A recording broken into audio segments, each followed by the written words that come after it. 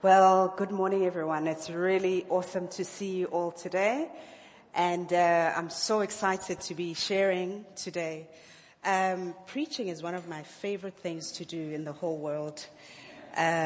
Simply because you give yourself the opportunity to be in somebody else's hand, for him to craft something, and then you then pass it on to other people.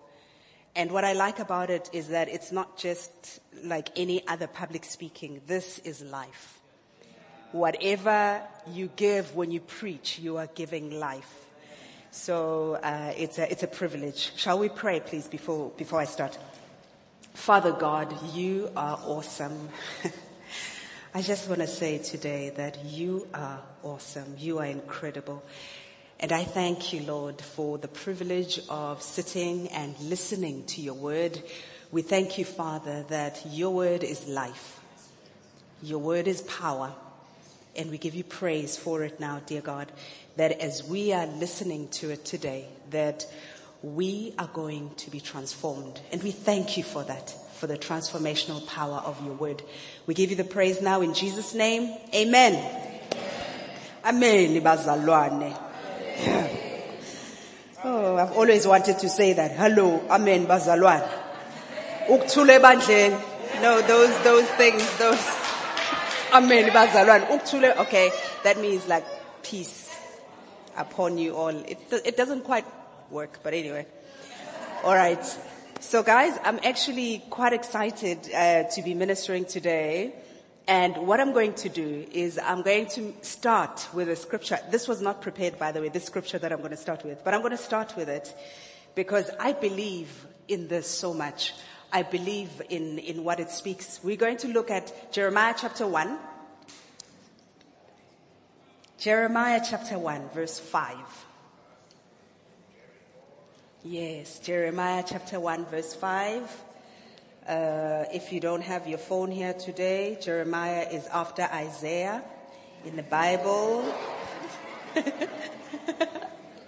But if you have your phone here, just, it'll do it all for you. I think one of the things that we need to do is that when a person comes to the Lord, or as part of our education, we need to ensure that each child is bought a Bible and they learn turning pages of the Bible, and they know where scripture is. All right. Anyway, Jeremiah chapter 1, verse 5. The Bible says, this is God speaking to Jeremiah. Jeremiah, who had not heard anything from God, who just knew that he was one of the people of God, but he had not heard anything. This is one of the prophets in the Bible. Then God says to him, so verse 4 says, now the word of the Lord came to me saying, before I formed you in the womb, I knew you. And before you were born, I consecrated you. I appointed you a prophet to the nations. Now this is God speaking to this young man. And he says, before I formed you in the womb, I knew you. In other words, before you were an idea in anybody's mind, I knew that I wanted to bring you to the earth. And I knew what I wanted to do with you. I knew all about who you are and what you were supposed to be about. So you need to understand, Jeremiah, that you are my idea. You are not your idea. You are not your parents' ideas. Neither are you the idea of society. Whatever society says about you is not who you are. You are my idea. I formed you. So I had this thought, and I thought to design this particular person. So as you are sitting here today, I would like you to understand that you are each God's idea. As you are sitting here, whether you believe it or not, because God decided that you are to be here. Not only did he decide that you are to be here, but he decided to make you with specific attributes, with specific whatever it is, short, tall, dark, handsome, gorgeous, whatever it is that you are. And of course, the gorgeous and the handsome and beautiful belongs to all of us things. God decided that you were going to be those things. So as you sit here, it does not matter what happened to you, about you. Those things are irrelevant, because when God sets something in place, it is like that. We are speaking about the God who created, and the Bible says that he is stretching out the universe as we speak. He is stretching it out, and it has been proven that actually the universe is. So, the very God who set things in place, who ensures that in summer the sun comes out at a certain time, in winter it comes out at a different time, the God who has the seasons, the God who has set all those things in place, is the one who has the final say about, but it's going to be you who chooses whether you take that on or you don't, because he's also given us free will. So we work with what he says that we are, but if we choose to be that we are, then we will become that. But if we turn away from that, if we choose not to believe the thing that he has made us to be, then we will be something different. And unfortunately, it becomes a deformed thing. Okay, sorry, that was like a side thing. Now let's start our message. Right. Now with that in mind, today, I just want to say, if you think of the word pain, think of pain, distress, discomfort. Do those bring joy to your heart? Do you think, yay, I want some of that? Do you think, oh, I miss that. How I wish I could have more of that in my life? Because you see, reality is that we are pain averse. When we think about emotional pain, any type of discomfort, we don't like it. In our very nature, we like to shy away from it. So many of us put ourselves through pain because we know there's gain at the end of it, right? Like a lot of people exercise not because they like exercising, but because of what they look like after they have exercised. Many people wake up early in the morning and they go in cold weather. They go out there and they fight the elements just because they have a certain picture in mind. Otherwise, truth be told, if they were nicely toned and looked the way that they wanted to look, chances are they wouldn't do that. But you see, pain is a funny thing because sometimes it is necessary. Okay, pain is necessary sometimes for us to get to certain results. But then we have another type of pain, which is not necessary if we look at it. It's a pain that we don't really choose for ourselves. But unfortunately, life is like that. Life has those painful moments. Unfortunately, we can't put ourselves in a bubble and ensure that nobody hurts us, that we don't get disappointed. I've got a slide that shows all these different words, pain, all of that. And I thought about it and I said, I wish I could do something that my son has done. My 4-year-old asked me to create a poster for him. And this poster says, "No bad guys allowed in my bedroom." Okay. And I was supposed to put that on his door. So I wish I could do this. I wish I could make a sign like that says no pain allowed. Okay. You are not, if you go to the next slide, you are not allowed to come into my life. This is a no pain zone, no trouble, like a trouble-free zone, no pain zone. Because let's face it, guys, all of us have this in this desire, even if, to a certain extent, even if it's not completely true of us, there's a certain doctrine that is out there, and I would like you to see if you can figure out what this is. It's the doctrine that pleasure or happiness is the sole or chief good in life. What is that? Hedonism. If I could choose how my life was going to be, this is it. All pleasure, all happiness. Because something at the back of my mind tells me that then if I have all this, then my life will be full. My life will be richer.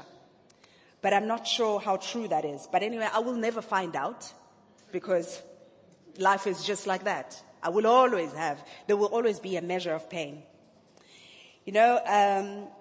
We carry all sorts of pain. And today I'm talking about different varied forms. Pain that come from loss, that come from rejection and all sorts of things like that.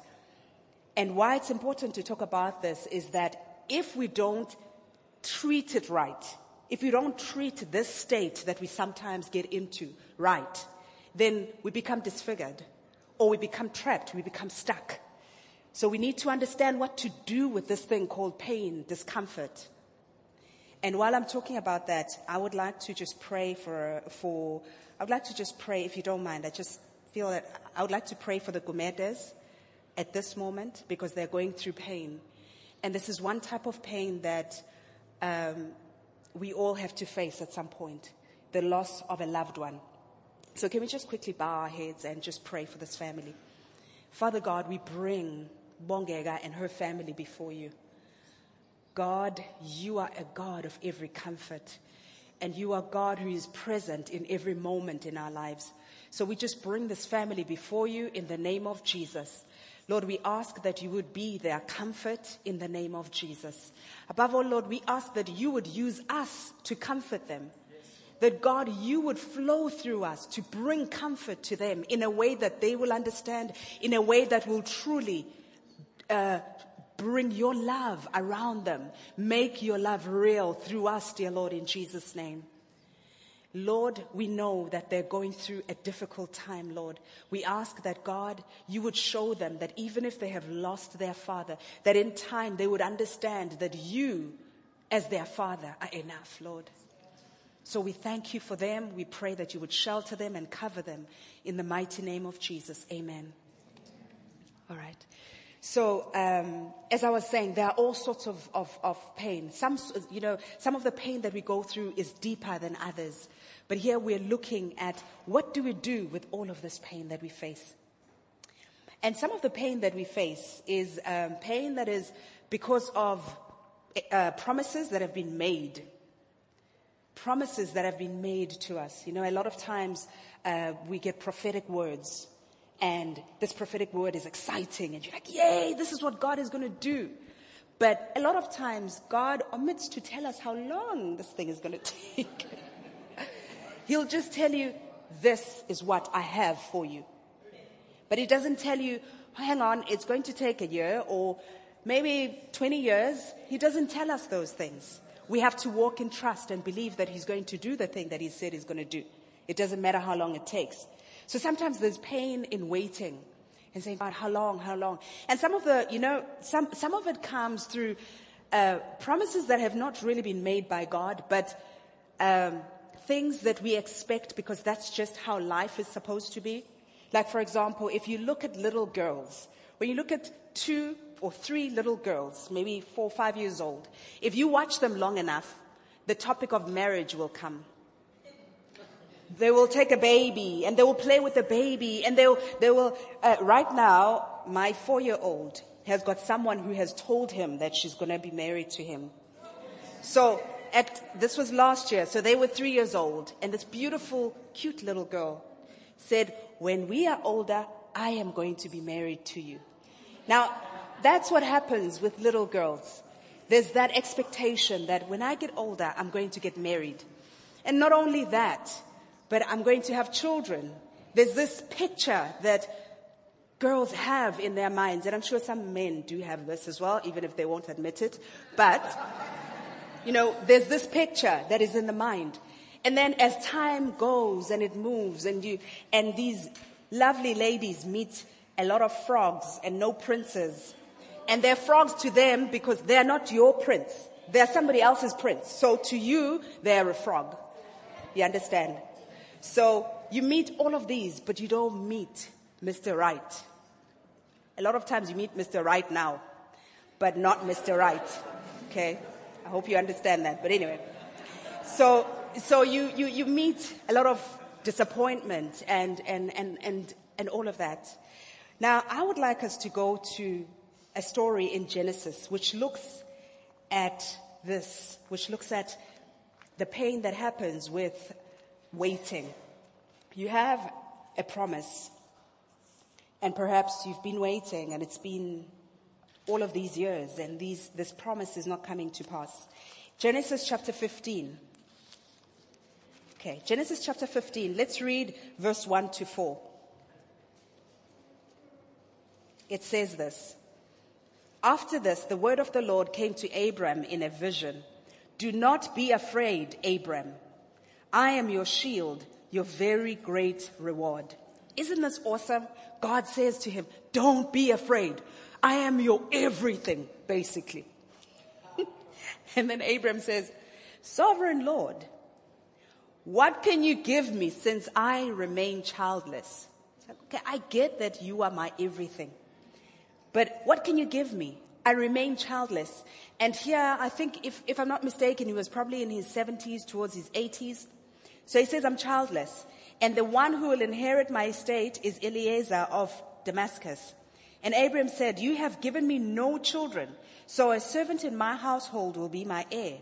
Then the word of the Lord came to him. This man will not be your heir, but a son who is your own flesh and blood will be your heir. Now God says to this old man, because he was already old, he says, your very own son will be your heir. So whatever it is that I give you will be in good hands when you are gone. Because Abraham understood that the promise that God says that I am your shield, your very great reward, means that God was going to bless him in a big way. But then he's like, but all these blessings will just be for me, and I'm so old. What's going to happen after that? Because you have not given me a child. Like, God, yeah, I understand, but come on. No child for me, really, God. But then God promises him that, no, you will have a child. So the servant that you're pointing at is not going to be your heir, but you're going to have a child. And then the Bible says that Abraham believed God, and it was attributed to him for righteousness. So he didn't question and say, but how is it going to happen? I'm so old and this and that. He received this and he believed it. Now, when we look at Genesis chapter 16, verse 1, the first portion of it says, now Sarai, Abram's wife, had borne him no children. This is 10 years after they had arrived in Canaan. Sarai had borne no children. The promise was made. It was exciting. But there are no children. It's like, okay, now what do we do? Okay, perhaps, at times like this, we start having all these questions. We say, but did God really mean that? Did God say that? Is this what he meant? Did you hear him right? And remember, it doesn't say here that Sarah was with him when God spoke to him. So perhaps she asked him. Oh, and by the way, the name Sarai means quarrelsome. Okay. So can you imagine? You're living with this beautiful, beautiful wife because two kings wanted her as their wife. So clearly there was something just amazing about this lady. And she was old at the time and they wanted to marry her. That's another story. But anyway, so you have this gorgeous, gorgeous, beautiful person.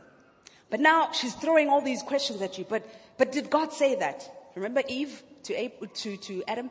Or when she was having her conversation with the snake. But did God say? Did he? Now, here's the moment. But did God really mean it that way? Did it mean that from me? Maybe God didn't mean that this child was going to come from me. He said it's going to be your child, Abraham. That's true. We believe him. This was going to be your child. But there's nothing that says it was going to be my child. Interesting, hey? So when this promise was made, Sarai had to believe the promise. But as time went, she started to doubt. And some of the doubt came from the fact that in those days, when people did not have children, the blame was not laid on the man, but it was laid on the woman. And you see, they believed that God closed the womb of the woman for a particular reason. So it was almost, you could say, it was her fault. She possibly did something wrong. Why would God close your womb? Because remember, a curse does not alight with no cause.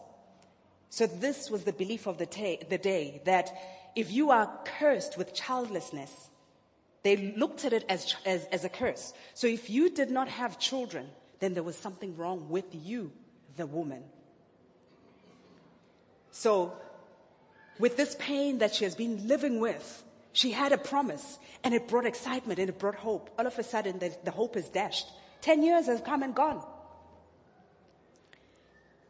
Some of the things we do when we get to these places of, dealing with pain, discomfort, all of that, is that sometimes we block it. We bury it.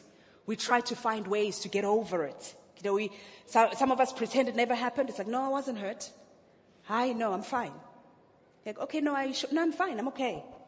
But you only see with the actions afterwards, or with what happens afterwards, that actually the hurt was there. The pain was there. And other times we wallow in our pain. We cannot wait to tell everyone who comes by us how much we have been wronged, how terrible our lives are. Even our language begins to change. And we shape our lives to accommodate the pain, to accommodate this thing that has happened to me. Other times we go on the attack. We go into payback mode. And if you think God, let's say in Sarah's case, you think God closed my womb.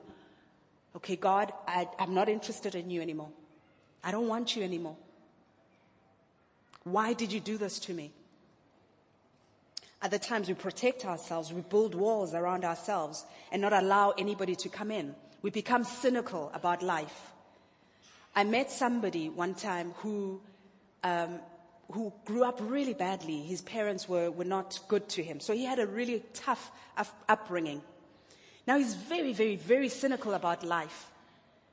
And his pain has shaped a belief and a philosophy in him where, and he spreads this wherever he goes, where he believes that he is what did he call it? He believes in basically people who believe that you should not have children. That if you have children, you are actually abusing your children. Because when you have these kids, you're bringing them into a tough world, into a world that is full of pain. And that when you have children, you have them for yourself. It's a selfish act. And I was amazed to hear that there's a movement like this where people are advocating not having children. And someone has even written a book. Some gentleman in Pretoria has written a book on this, and it's free online. Now, when you look at all these people, you find that they are building walls to try to deal with this thing that has happened to me. You create a philosophy around your pain. And you let it cause this cynicism and this bitterness. And unfortunately, what happens is that you start spewing it everywhere. It affects your life. It affects how you look at life.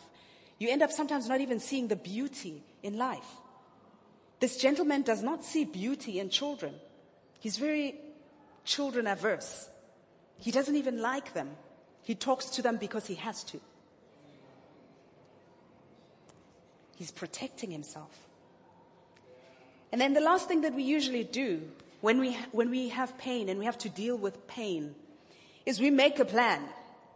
Like, okay, I want to get rid of this pain. I want to get rid of this. So I'm going to make a plan. And our dear, wonderful Sarah and Abraham, because they did it together. She suggested it, but he followed through, which means that he agreed at some point. Whether you're thinking, oh, she's nagging, let me just get her to keep quiet, you did it. So you have to take responsibility for your actions. So if we look at that scripture again, from verse 1 to verse 4, Genesis chapter 16, it says, Now Sarai, Abram's wife, had borne him no children, but she had an Egyptian slave named Hagar. So she said to Abram, The Lord has kept me from having children. Go sleep with my slave. Perhaps I can build a family through her.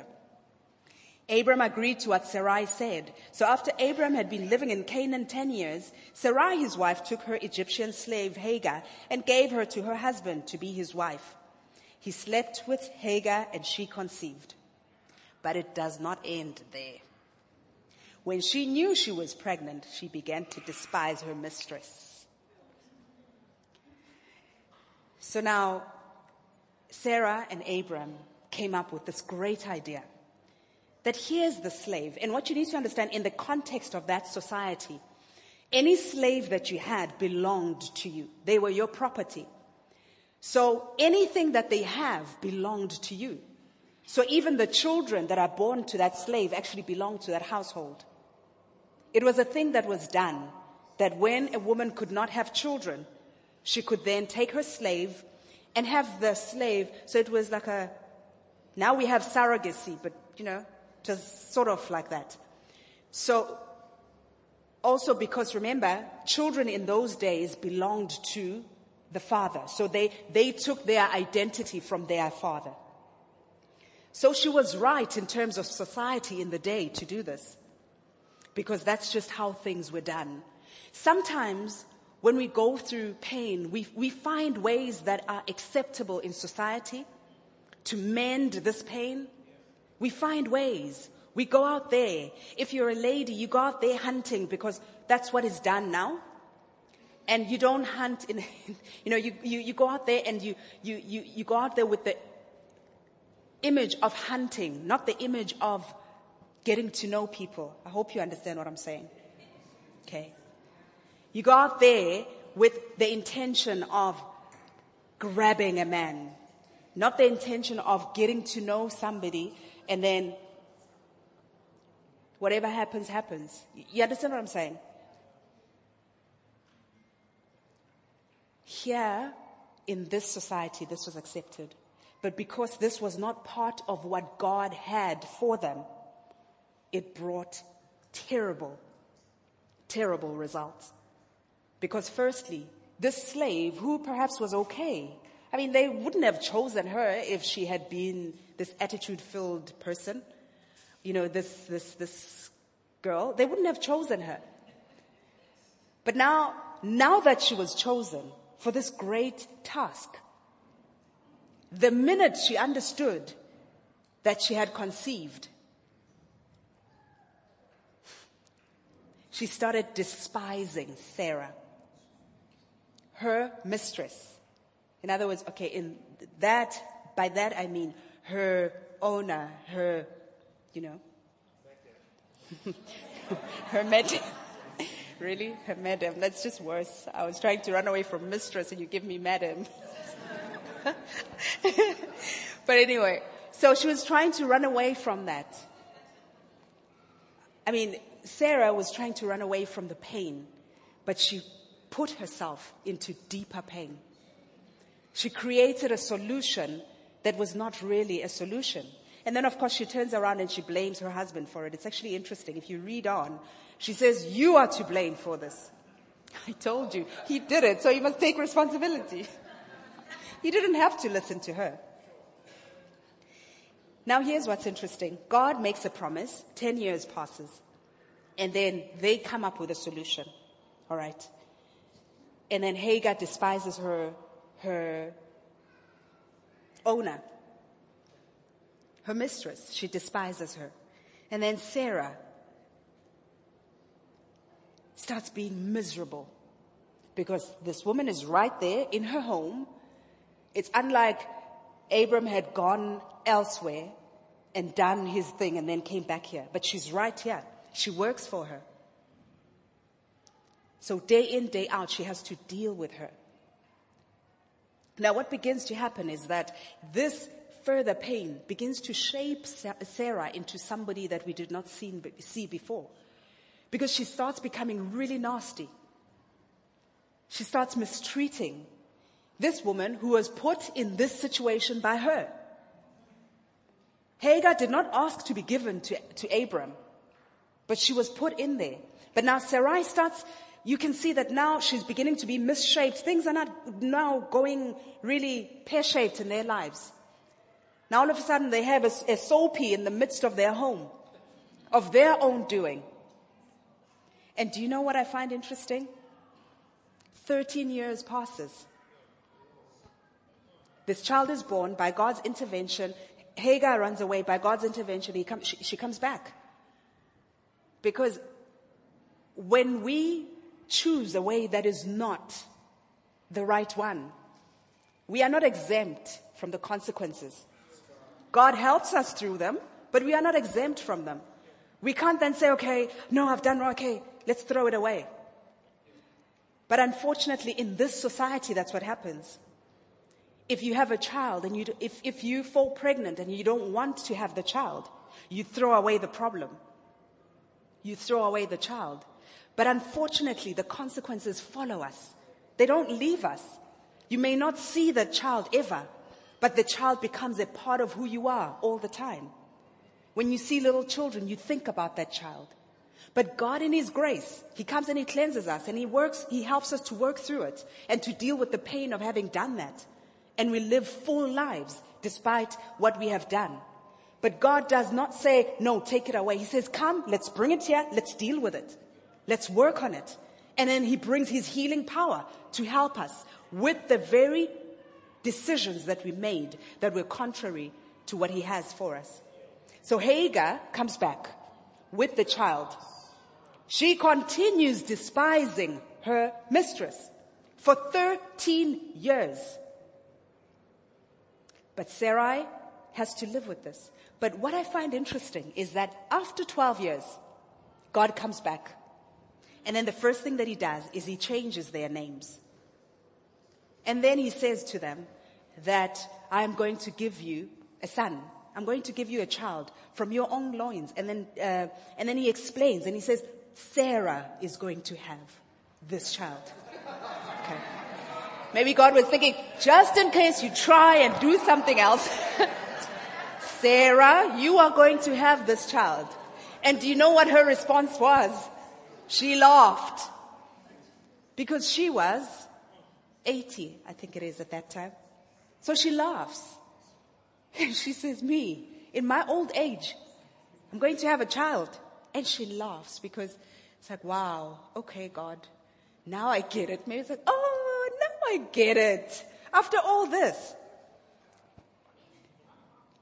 Abraham is 100 years old when he has Isaac. The promise comes when he's 100 years old. And Sarah was 81, if I'm not mistaken. Now this old lady has this baby. What's interesting is that when we involve God, laughter comes, joy comes. Because, there's a scripture in Proverbs. It says, the blessing of the Lord enriches and He adds no sorrow to it. When we create our own blessings and we follow blessers, sorry, I had to just add that, it was just too good. And we follow blessers and we look for blessers, it comes with misery. But the blessing of the Lord enriches and He adds no sorrow to it. And that's what God did with Isaac. And because don't have much time, but I'm going to have to skip ahead quickly to 1 Samuel chapter 1. I'm not going to read this whole scripture because here is someone who did something different. Now we saw Abram and Sarah with what they did. Now let's look at 1 Samuel chapter 1. We have a similar situation where we have a woman called Hannah. And Hannah is the wife of a gentleman called Elkanah. And Elkanah has two wives. So he has Hannah and whatever you want to call her. Some people call her Penina. Some people call her Penina. Like my lecturer likes to say, you say it according to whoever taught you first. So, Penina for me. Penina. No Hannah, but it's okay. So it's Hannah and Penina. Now they are Elkanah's wives. If you look in this scripture, it says in 1 Samuel 1, okay. See, this is why sometimes we don't use Bibles because the pages stick sometimes. Okay, right. He had two wives. Chapter 1 verse 2. He had two wives. The name of the one was Hannah and the name of the other Penina. And Penina had children, but Hannah had no children. That's the first thing that's said about them. The first is that she's mentioned first. The second is that Penina had children, Hannah didn't have children. Normally in the Bible, when a wife or when somebody is named first, it also refers to the order of preference or the order of seniority. So Hannah, we can assume, was the elder wife or the first wife. And then Penina was the second wife. But then if you note, in the second, when it speaks about them, it says, and Penina had children, but Hannah had no children. So here's a situation. You are the chief wife. And then the minute you don't have children, it gets swapped. because you don't have children. So everything changes. But what is significant here is that despite her not having children, her husband loved her. Isn't that wonderful? That he loved her. And just like Abraham, by the way, he loved his wife even when she didn't have children. He didn't even marry while Sarah was alive, well, at that time. He didn't marry. He just loved her, regardless of the fact that she didn't have children. And that's a beautiful thing. And I want to honor that about men. Because, there's so much men are trash out there, which is, but I just want to honor men who will love their wives regardless. Who will love them, whether they have or they do not have. Anyway. And they used to go up to sacrifice year after year. But what I find amazing is that when they went to sacrifice, they would sacrifice and then Elkanah would divide the rest, what was given back to them by the priest. He would divide it between the family. Now he would give each a portion, and then he would give Hannah a double portion. So this man was aware of the pain that his wife was going through.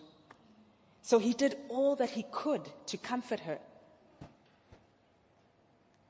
All that he could. But she was still in pain, in particular because of this other wife. Because she rubbed it in her face that she didn't have children. All the time she would because if you look, and then verse 6, and her rival used to provoke her grievously, to irritate her. Why? Because the Lord had closed her womb.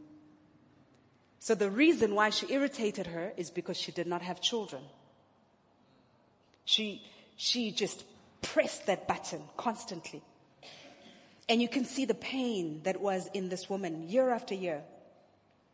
Up to, if you look at verse 8, and Elkanah, her husband, said to her, Hannah, why do you weep and why do you not eat? And why is your heart sad? Am I not more to you than 10 sons? Sometimes people may try to help and to do all that they can to remove the pain. But it's not enough. Because it's different. No, I can imagine her saying, but it's different. Yes, I love you. I know you love me, but it's different. And, but then if you look, she then decided that she was going to go to the house of the Lord. And she was going to pray. So instead of trying to find, perhaps she did try, but we don't know. Instead of trying to find a way of making this work, a creative solution, she went to God. Because remember, the belief then was that God had closed her womb. So she went to God. She went to the very one who she knew could do something about the situation. And the Bible says that she went there and she prayed. It says that after they had eaten, it was like she literally, something turned and she's like, you know what, wait a minute. I've got to do something about this. I can't live and wallow in this pain. I have got to do something. So she goes before God and she prays.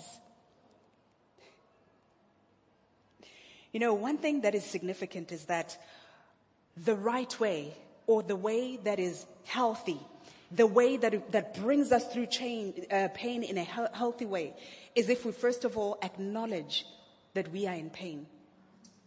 Acknowledge it, own it, and say, you know what, this is how I feel. Hannah went before God and she prayed. And then when she was asked, what is going on? She says, I am a woman who is deeply troubled. That's what she said. So she confessed it. She said, I am deeply troubled. Sometimes we try to hide our pain and to pretend that it's not there. It is good to talk about it. It is good to say it, but you say it in the right place. You bring it because you're looking for an answer. Because you know that when you take it to God, God is going to do something with it. He can and He will do something with it. So she says, I am a woman who is deeply troubled. When we go before God with our troubles, God is able to turn them around. God is able to help us to carry them. God is able to take us through these moments that we go through. So the first thing, acknowledge it. Secondly, allow others in. By this I mean we allow God in, but we also allow other people. It is intentional that we live around other people. We live around people. Allowing others in could mean you go to a Christian friend and say, friend, this is what I'm going through. Find someone to pray with you. Someone that you can be accountable to. Because when we are going through times of pain, we are prone to making decisions that are not the best. So when we walk with people, this helps us. It helps us to get perspective, the right perspective on what we are going through. Because also remember, when you are going through your thing, it seems like the biggest thing that has ever happened. But when you speak to others and you help them carry it with you, they help you to right-size it and to right-size God as well. To make God bigger, for you to see how big God is and how great He is and how capable He is to help you with it. James 5:16 says, therefore confess your sins to each other and pray for each other so that you may be healed. So we're not just praying because our prayer is a good thing. But we pray because we believe that God can change even the impossible situations. The prayer of a righteous man, of a righteous person, but it is the prayer of a righteous man is powerful and effective. It is powerful and it's effective. So when we surround ourselves with people who can gird us up, who can help us pray, something begins to happen. And that's exactly what happened in Hannah's situation. If you look, sometimes the people that you go to may not understand what's going on with you, but they are obliged to stand with you. When someone comes to me with their pain, as their sister in the Lord, I am to listen to them and to stand in prayer with them, whether I think they're crazy or drunk or anything, but it is up to me to stand with them. So sometimes maybe you may feel misunderstood. It's okay. Just go and seek that counsel. In Hannah's situation, the priest, who was Eli at the time, thought she was drunk. But then she had to explain herself that, no, I'm distressed, I'm praying, I'm not drunk. And then from that, he prayed for her. It's amazing. He prayed for her. And do you know what happened? After he had prayed for her, after he had prayed with her, she picked herself up, wiped her face, and stopped crying and carried on. That's what happens when we surround ourselves with people who can speak life into us, people who can pray with us, because they help us see the power of God, and they help us see that the things that God has spoken in your life, it doesn't mean that they're not going to happen. It just means that you have to wait a little bit longer. Or your expectation of the Lord, keep on, hold on. It's going to happen, because she received a promise that this time next year, you will have a child. And what I find amazing is that even before she received this promise, she said to God, God, if you give me a child, I will bring this child and I will give him to you as an offering. The place of our greatest pain can be the place of the greatest fruit in other people's lives. Where I have pain, when I bring it to God and I come to Him in faith and I say, God, this is painful. This rejection is terrible. But I ask you to bring something out of this. Something that you can use. Something that will glorify you. Something that will make my life matter. Something that will revolutionize my life. You see, we were talking about prayer the other day. Next level prayer.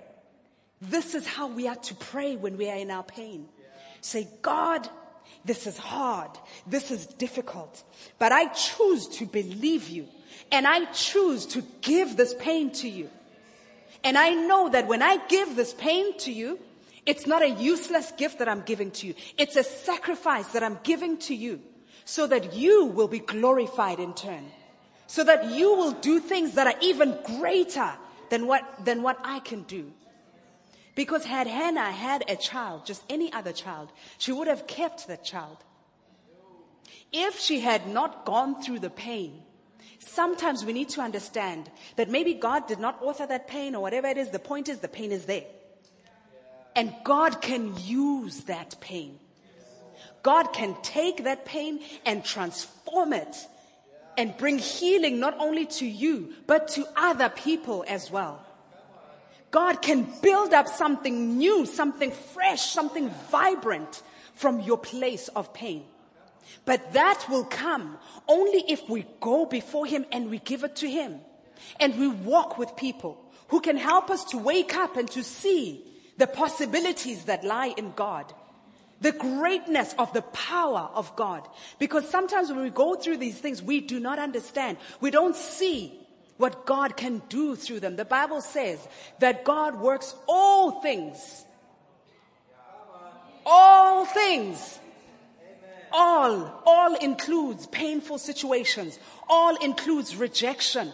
All includes loss. All includes disappointment. God works all things to the good of those who love Him and who are called according to His purpose. I started this by saying that each one of us was made by God the way that He wanted to make you. He decided for you to be here. And He called you into His kingdom for His purpose. So when we bring this, because sometimes we want to bring all the good things to God, and when we bring this, when we bring our praise to Him, and we say, God, I want even this to glorify you. Even this. I want you to be glorified even through this. Regardless of what you do. Whether you answer my prayer or you don't. But I want you to be glorified right where I am. Right where I am. In the middle of my pain. Be glorified. And look at what God did. Look at what God did through Hannah. She had the baby. And she brought the baby to the temple. Wow.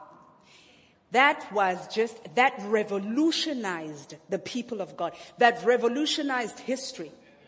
Because this one boy who was born through a prayer of a woman who was battered and who was disgraced.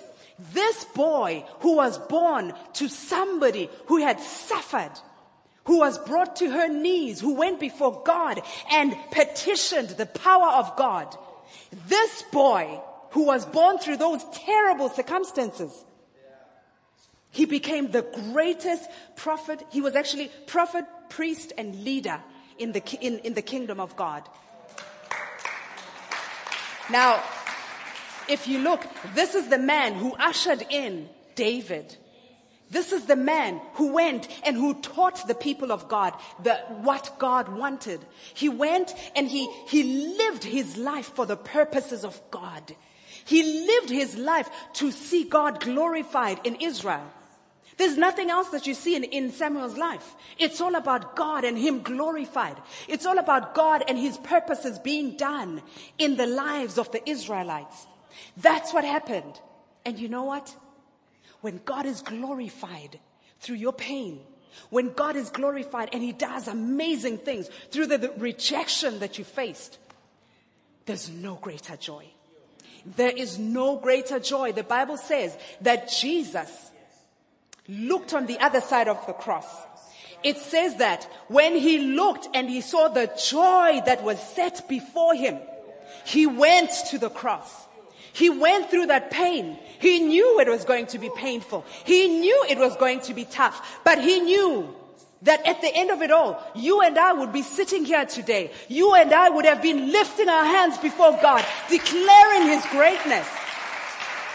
That joy from one cross came generations and generations of people who have been brought back to God. From one life, we have millions upon millions of people who were lost to God, who have been returned to Him. Through one life that went through the worst pain we could ever imagine. What about my pain? What about my pain? So I want to encourage you today. You may be going through pain right now.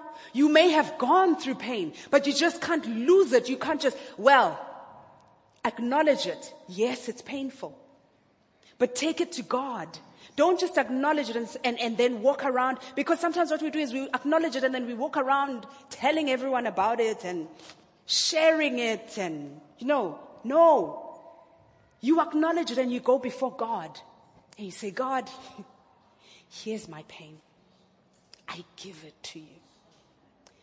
And when you have given it to Him, get up and walk away from it. And trust God. You see, that's where you need people who can then help you to walk away from it. Because sometimes you try to walk away from it and it doesn't want to let go. But then you walk with people. You get counseling. You do whatever it takes that you work through it. But you know that my God is going to be glorified through this. And my life will mean more than this. If you look at Sarah, through her, Isaac was born. And through them, we are blessed today. So sometimes we go through the hardest hardships, but they're the ones that are going to not only bless us, but transform all of humanity.